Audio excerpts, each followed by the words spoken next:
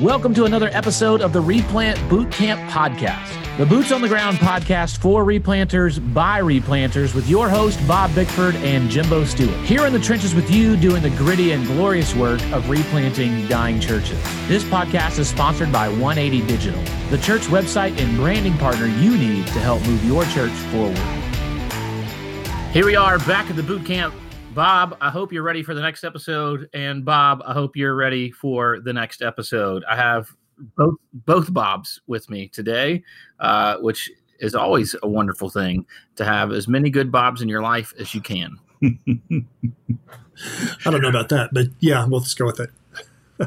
Jimbo, I'm just glad to be here. I'm a little road weary from moving my daughter into college, her new apartment yesterday. And Jimbo, I think I missed my calling in life to invest in real estate in the college location.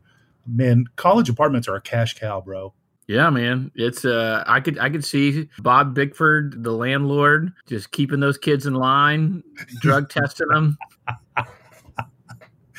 Yeah. I may or may not have smelled some herbal incense, if you know what I mean, Jimbo, yesterday when we were moving some folks in. So apparently, I guess all you have to do these days is you have to get some kind of medical card, and then you can, as you formerly would know, Jimbo, I guess, maybe I don't know what you call smoking weed, but what do the kids call it these days? I don't know what they call it these days. It's been a long time since I have partaken of the cannabis, but we called it smoking weed, smoking a joint, smoking a doobie, rolling a fat one. If it got real big, it was a blunt, but past that was a long time ago. And pre-Jesus, there were no marijuana cards. Kind of pre-Jesus and certainly pre-NAM. So very. We're not pre-Jesus endorsing. And pre-NAM. Yeah, we're not endorsing that. Yes, and pre-Audrey.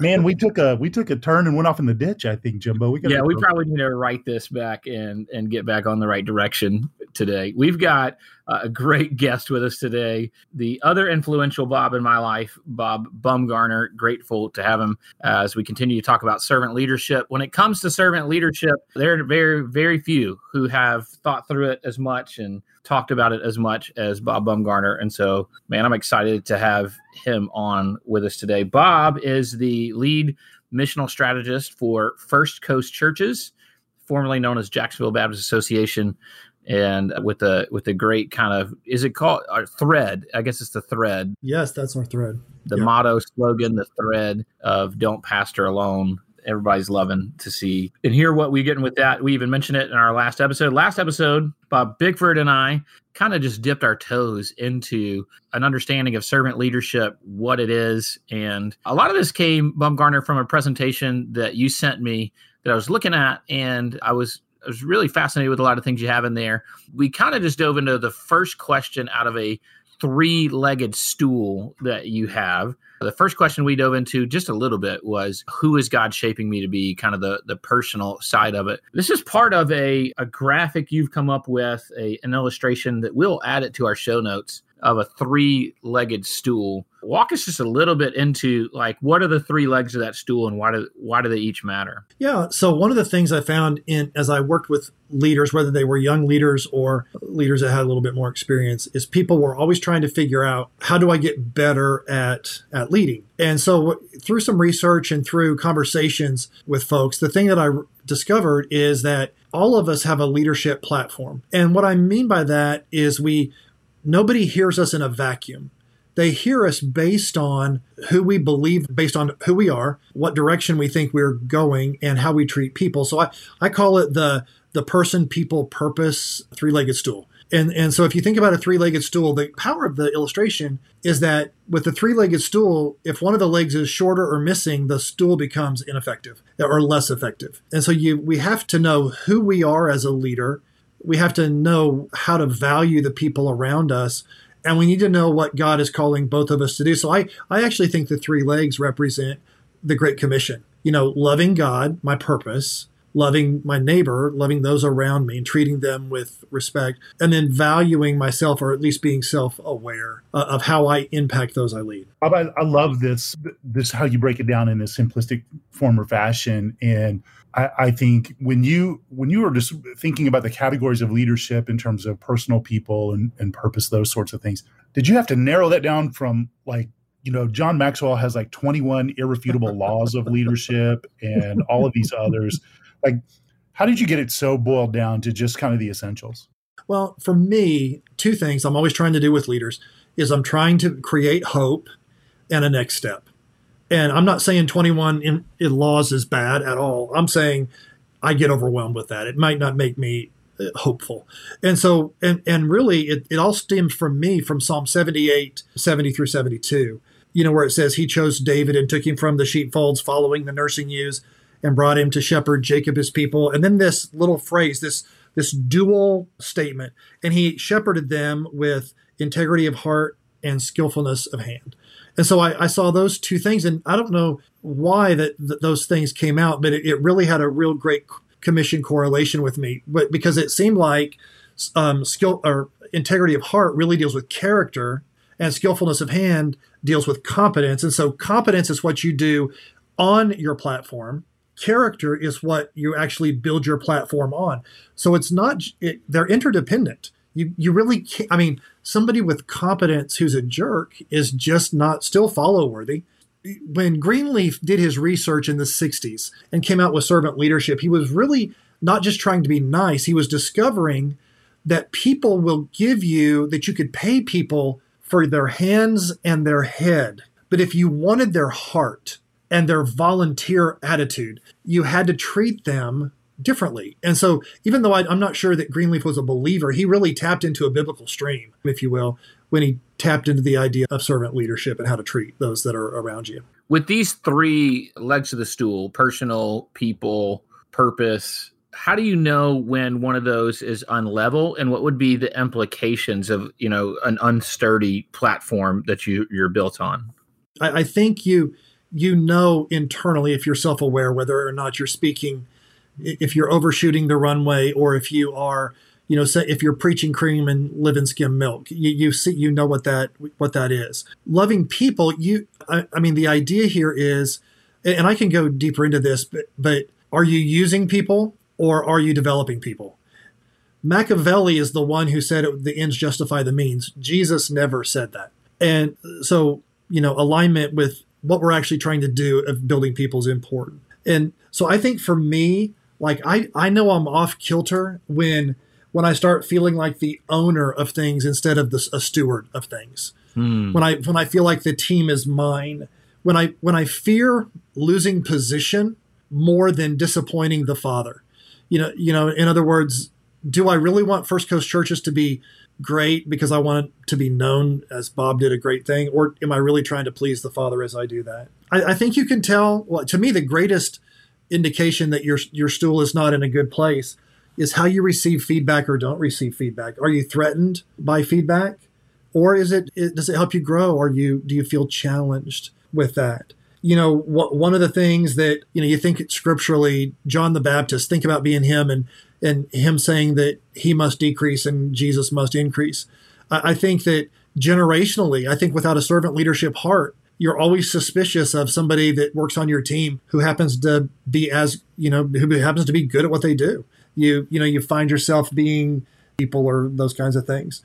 And so to me, those are some things, maybe not exhaustive, but those are some things that I think would be a part of how I can tell if I'm off kilter or not.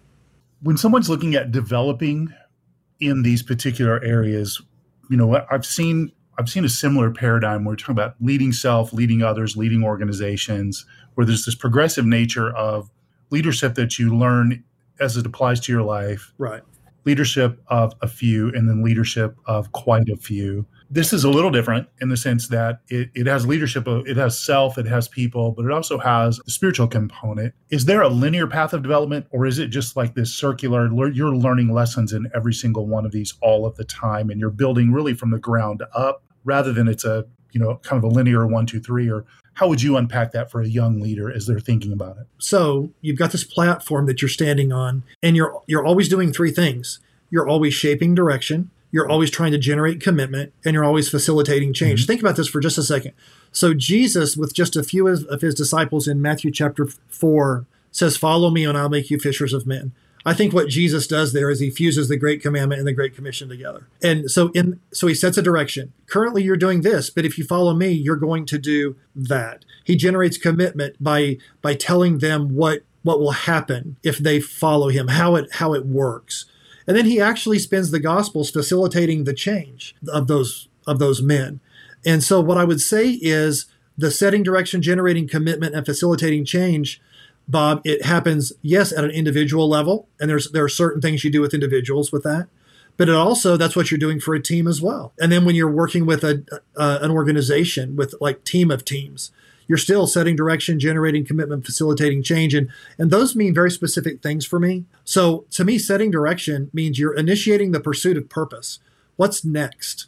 If we're going to accomplish the mission, I mean, even in your replant team, what's next? That's the direction. And then you have to rank order those priorities. Somebody who's the leader or the directional team, they need to establish what those priorities are. That's what direction is. And then generating commitment means you have to have both a challenging and a supportive environment. You know this. If you have really sharp people, they want a big challenge. They want to be set free to be able to pursue.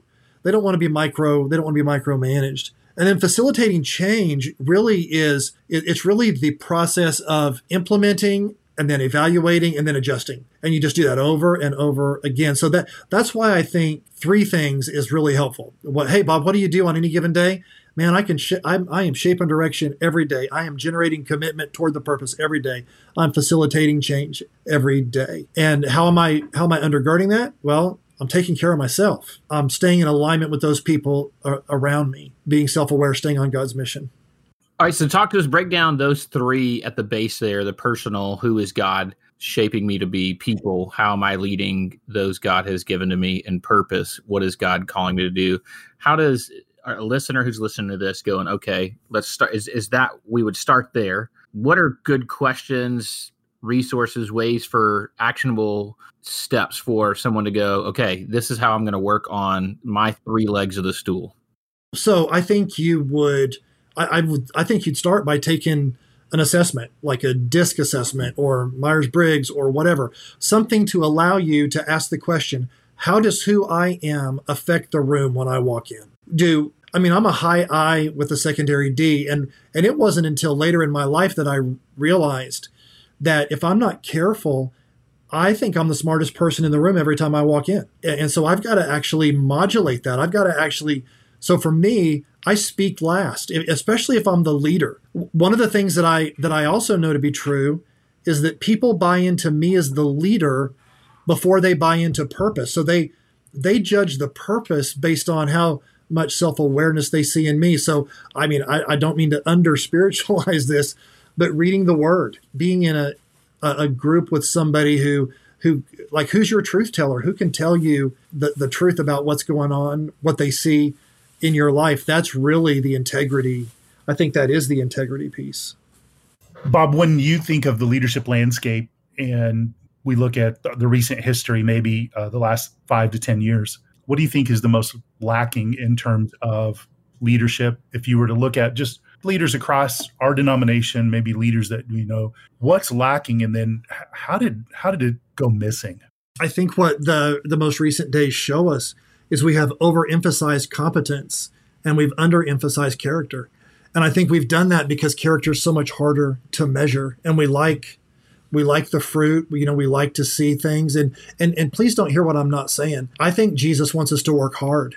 I think that I think anything that you would die for, that this isn't a pass to get out of jail free card. But I do think we've underemphasized character. I think we've underemphasized relationship. And the reason, for instance, I think when you think about don't pastor alone, what does that mean? I think it means that I need people. I need relationships. I need reciprocal relationships so that I can be a human being and not just a minister. I think it means that I need a tribe. And I don't think my tribe and my reciprocal relationships are always the same thing. I need to know my identity comes out of something. And the research that I'm doing is showing that character development is led by my identity. In other words, I know the kind of person I am, so I behave out of that. I need wisdom. So I think that there's been this, I think America believes in the great man, And I think we're looking for a savior. I mean, and I think on the pulpit, I think we say it's Jesus, and I think we mean that. But I think when it comes to our own individual ministries, we hope that Jesus will help us be the great man where we are. And I don't think that that's what God intended. And I think we're reaping the fruit of that. And some of the men that are experiencing really difficult times have poured into me personally. I mean, that doesn't undervalue what they did. It just means that you are not the exception. Character, it matters. David had integrity of heart. And I love that because David was such a mixed bag, right? I mean, and yet he was, one of the other reasons, if I can loop back for just a second, that I go back to the three-legged stool is because I think if we're not careful, we think our platform is static and not dynamic. My platform of leadership next week could crash if I do stupid stuff. Mm. Yeah. And one of the things that I don't like about when I had younger kids, I have kids that are in their 30s now, and I love that. But one of the things that I had when I was kids underfoot, I had the constant reminder that, Dad, you're human. You just showed out in a bad way for your 10-year-old. I mean, I actually appreciated that. That accountability. So I believe we need to remind each other that our platform is a dynamic platform. Someone has said that it's not a matter of people trusting you or not trusting you. They trust you to do what you always do. And so if you're always unaware, they trust you to be unaware. And that's not a good thing.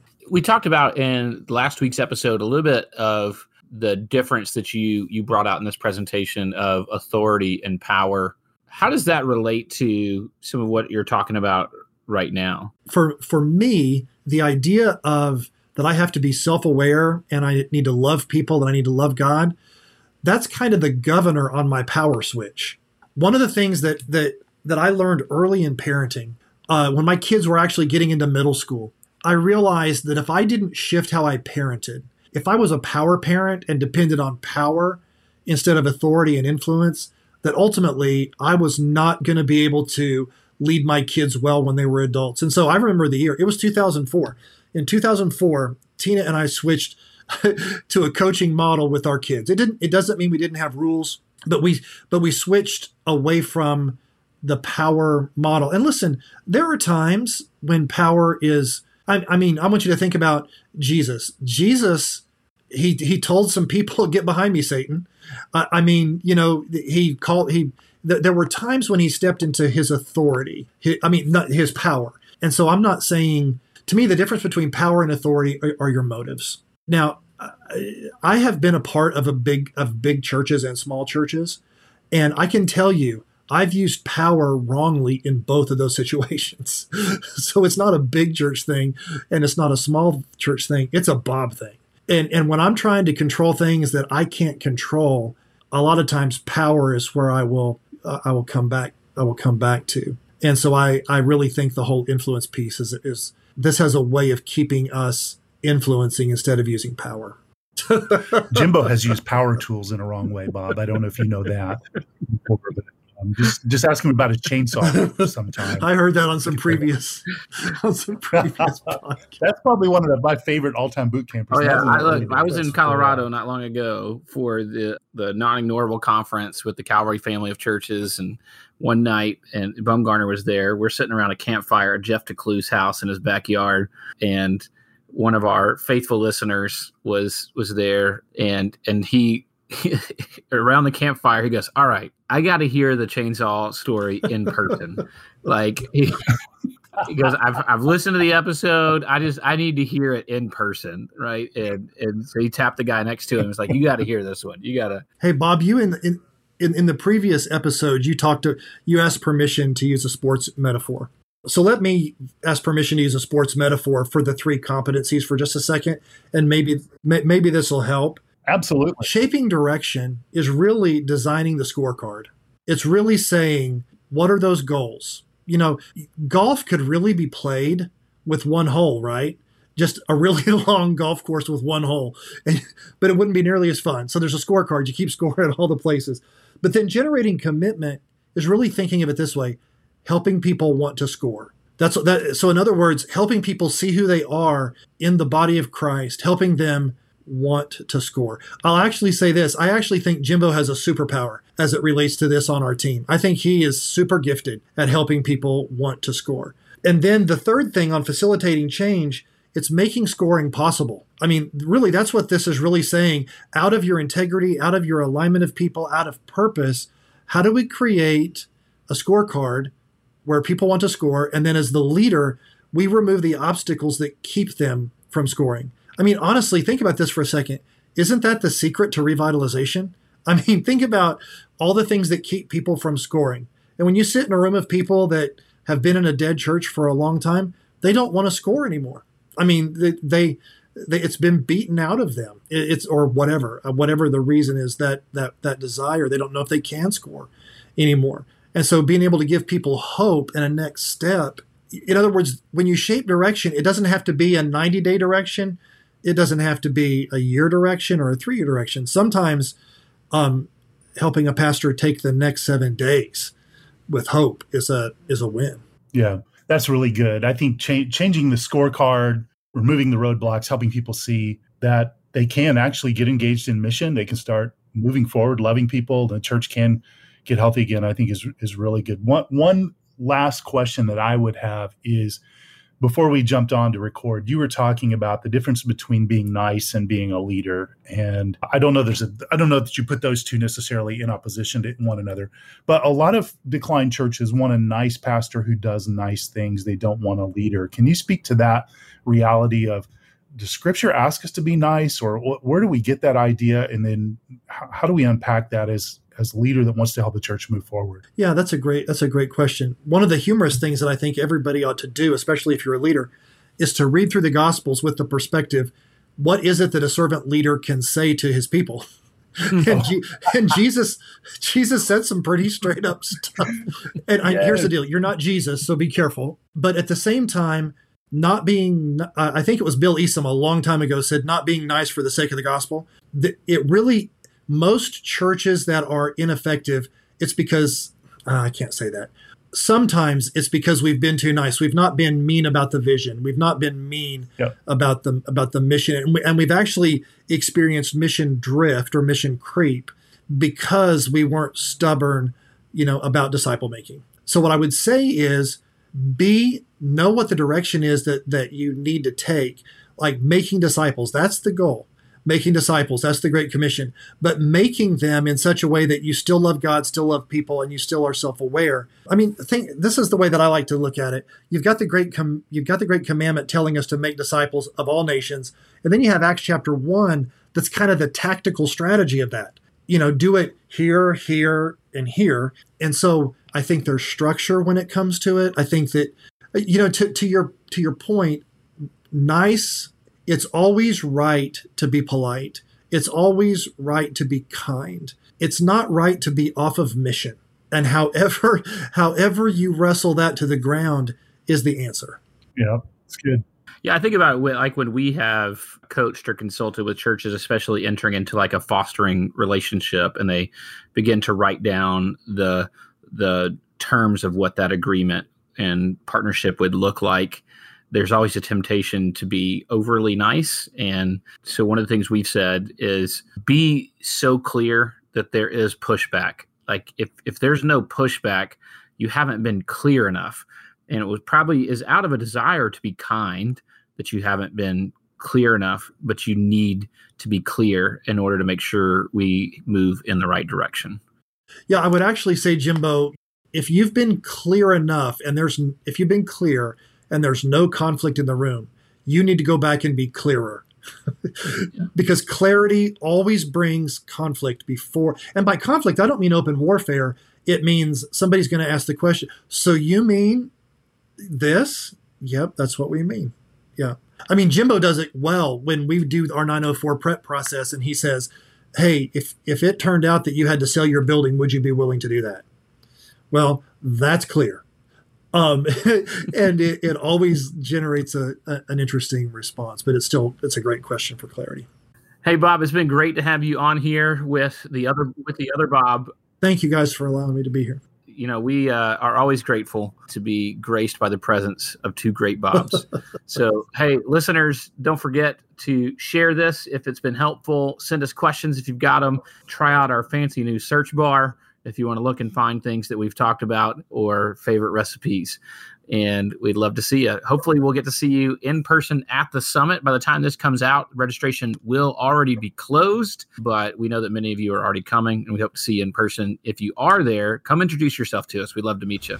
Thank you for listening to this episode of the Replant Bootcamp Podcast, a resource for replanters by replanters. If you enjoyed this episode or found it to be helpful for you and your ministry, please help us get the word out by subscribing, sharing, and leaving us a review on your favorite podcast listening platform. This podcast is sponsored by 180 Digital. 180 Digital is a team of design, development, and marketing experts that love working with churches big and small. Check out 180.church, ONEEIGHTY.church to learn more about how 180 can help your church move forward.